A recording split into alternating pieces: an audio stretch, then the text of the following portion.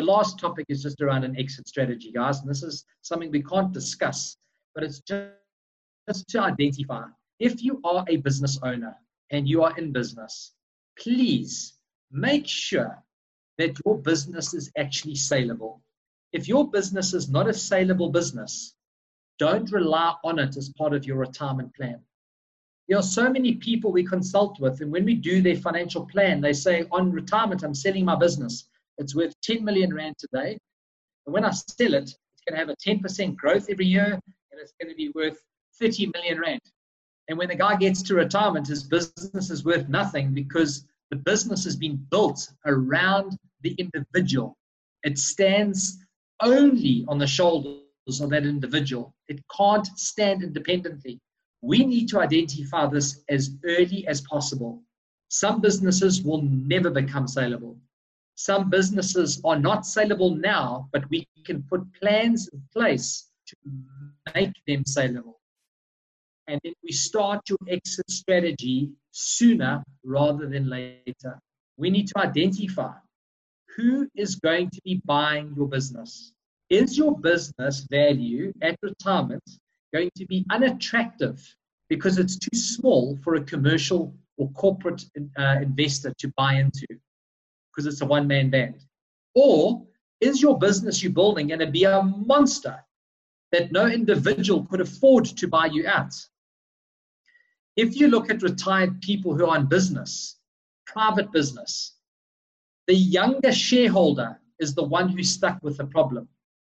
The older guy's going to retire first. How does this person exit? How does the younger partner, the junior partner, buy? How do they afford to buy the person out?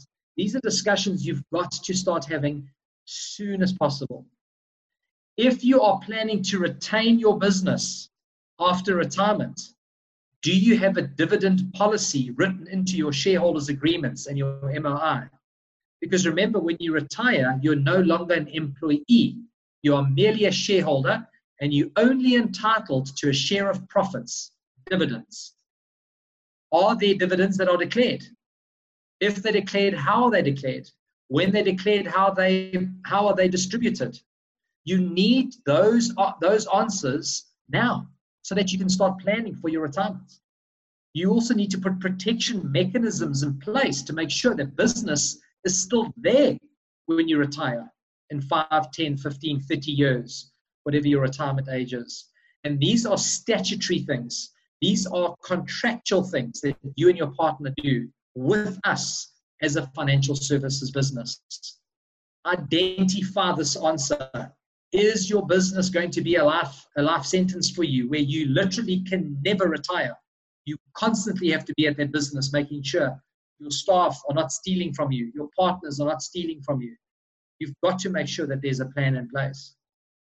Guys, I'd like to thank you very much for listening.